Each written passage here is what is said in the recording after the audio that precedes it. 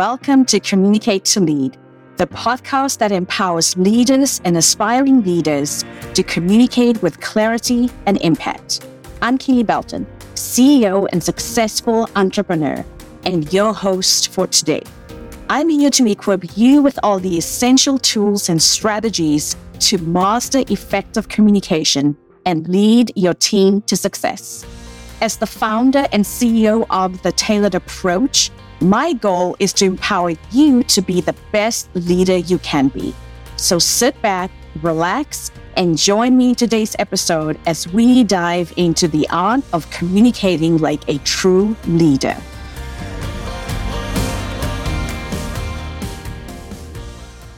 Welcome to another episode. Today's episode is more of a reflection than a tutorial. The holiday season is officially in full swing and 2024 is around the corner. And there's still plenty of time to make a decision about your leadership journey and what you'd like to achieve over the next 90 days. When I first stepped into a leadership role, I thought I knew what to expect. But as you know, real-world experiences can be the toughest teachers. Looking back, there are 5 key pieces of advice that I would have loved because I know they would have transformed my approach. And that's why I'm talking about the 5 pieces of advice I wish I'd known when I first started leading a team today. Are you ready? Let's dive in. First off, embrace your unique voice. In my early days of leading, I often found myself mimicking the leadership styles I saw around me, which were mostly male-dominated. I remember a few times in meetings, especially in a room full of other leaders, I tried to sound more direct and to the point with a clear focus on goals we wanted to achieve instead of the relationships we wanted to build as well. But this style didn't quite resonate with me. And it took me time to realize that my natural communication style of being empathetic and collaborative is not a weakness, but a strength. I genuinely enjoy holding the space for others to share their thoughts and ideas. I don't feel threatened when someone else has a better idea than I do because I speak up when I have something valuable to share or if I want to ask questions. So, think about your own style. How does it reflect who you are and how you show up in your leadership? Remember, your unique voice is a superpower. Claim it, own it, embrace it, do whatever you need to do to understand that your voice makes you uniquely you, and that is what is needed in the room, whether it's in a boardroom, whether it's in a business meeting, it doesn't matter where you are. Embrace your unique voice. The second piece of advice is to trust your instincts. There were countless times I second-guessed my decisions and myself, worrying about being perceived as too aggressive or too soft and timid. Before I trusted my instinct and embraced my unique voice, I worked on an interdepartmental project with several people. And let's just say that everyone had a very clear idea of how we needed to execute the project. I sat in my chair, and even though I could see some holes in some of the project plans, because I had worked on a similar project on a different team, I struggled to speak up. I spoke up and explained that I disagreed with some of the ideas, and I clarified why I thought they wouldn't necessarily work. But because I didn't want to come across as aggressive, I kept quiet. I thought to myself, I'd spoken up and voiced my concerns, and if no one would listen, so be it. Looking back at that right now, I realized that was not my finest moment. And it was a hard lesson because we spent so much time and other resources on that project that really turned into mediocre success. If we had a different plan, if I had insisted and kept talking and kept rationalizing and kept helping them to see why I thought what they wanted to do wouldn't work, we might have been in a different place. So over time, I've learned to trust my expertise and intuition. So here's my piece of advice to you. Your instincts are informed by your experience, your values, and your knowledge. Trust them. They're usually right. Moving on to advice number 3 that I wish I had known or that someone had shared with me. Setting clear boundaries. Setting clear boundaries is a strength. And here's what I mean.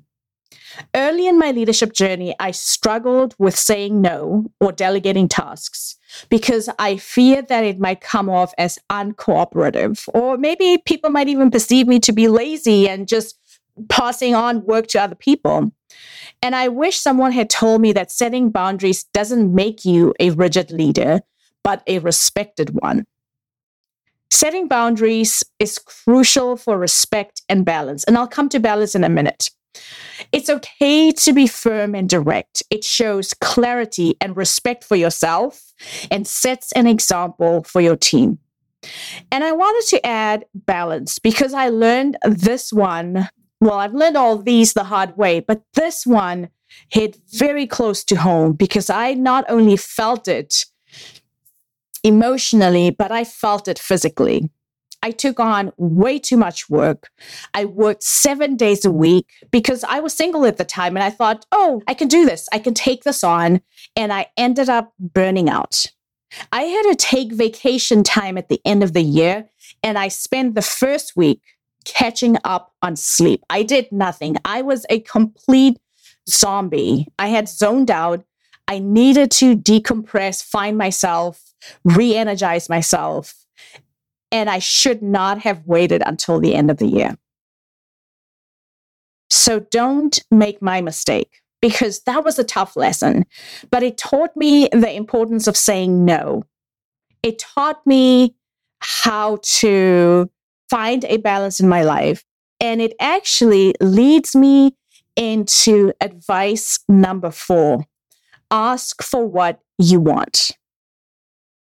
This was another big one for me. We often wait for opportunities to be offered to us. We think it's the right or the respectful thing to do. We put our heads down and we do the work, hoping that others will see how hard we're working and reward us accordingly. Or we suffer in silence instead of asking for help. But being bold means speaking up about your ambitions, your goals, asking for help, getting what you want. I had to learn to articulate my needs and my desires, whether it was for resources, support in a project, or a promotion I knew I deserved. 2 things I'd like to leave you with regarding asking for what you want. People are not mind readers. Take my word for it. So tell them what you want. 2, it's empowering to make your needs known. Remember, if you don't ask, the answer is always no. So, what's something you've been hesitating to ask for in your career? And can you schedule a meeting today and ask for it? Lastly, number 5, embrace risks and failures. I used to play it safe, fearing failure of judgment, fearing failure of not being good enough or being found out as an imposter. But I learned that the greatest lessons come from taking calculated risks and learning from the outcomes, whether they are good or bad. Embracing this mindset is what leads us to grow and innovate as leaders. It's okay to step outside your comfort zone because that's where true leadership begins. That's where you really want to take ownership of trying out something. What's one thing you can try in the next 30 days that will take you outside your comfort zone, that'll make you a little uncomfortable, but it will help you grow. It'll help you get some additional knowledge. Choose one thing. I know holidays are upon us, but what's one small thing you could choose today to do differently, to do uncomfortably? So these are the 5 pieces of advice.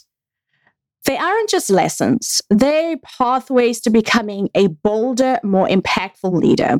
And as women, we can redefine leadership, and it starts with us by embracing our unique voice, trusting our instincts, setting clear boundaries, asking for what we want, and embracing risks and failures. We step into a leadership role that's both authentic and powerful. And that's my wish for you. If you hesitated or didn't quite achieve the goals you'd set for yourself this year, I encourage you to step into a bolder version of you. Join my Bold Leadership Incubator that kicks off in 2024 and become part of an exclusive community of like-minded women who are reclaiming and redefining their leadership.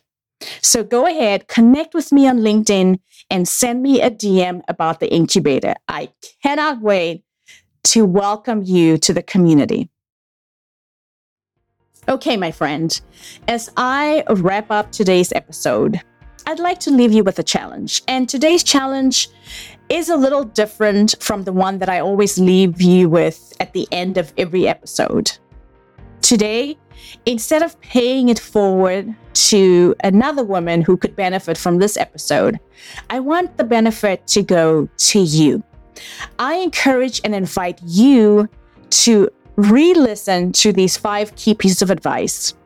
Choose one of them where you think it'll make a pivotal difference in your leadership. Choose one of them and do something about it. So whether it is embracing your voice and you needing to speak up in a meeting this week, whether it is trusting your instincts, and whether it is setting a clear boundary, take 5 minutes right now, write one of them down. Write the one that resonates the most with you, the one where you think it'll make the biggest difference in your leadership journey, and commit to doing something different. Commit to doing something that will help move you forward in your leadership, so that when you get to the end of 2024, when you get ready for 2025, you can look back at your year and say, I did it. I committed to myself, I committed to my leadership, and I made a difference. And I'm richer for it. I have grown. I am ready to be an even bigger, bolder version of myself. And that is my invitation to you as you go into Thanksgiving if you celebrate it. Thank you so much for joining me today. Until next time, my friend, this is Keely reminding you that great communication is the foundation of inspiring leadership. Keep learning, keep growing, and remember to communicate to lead.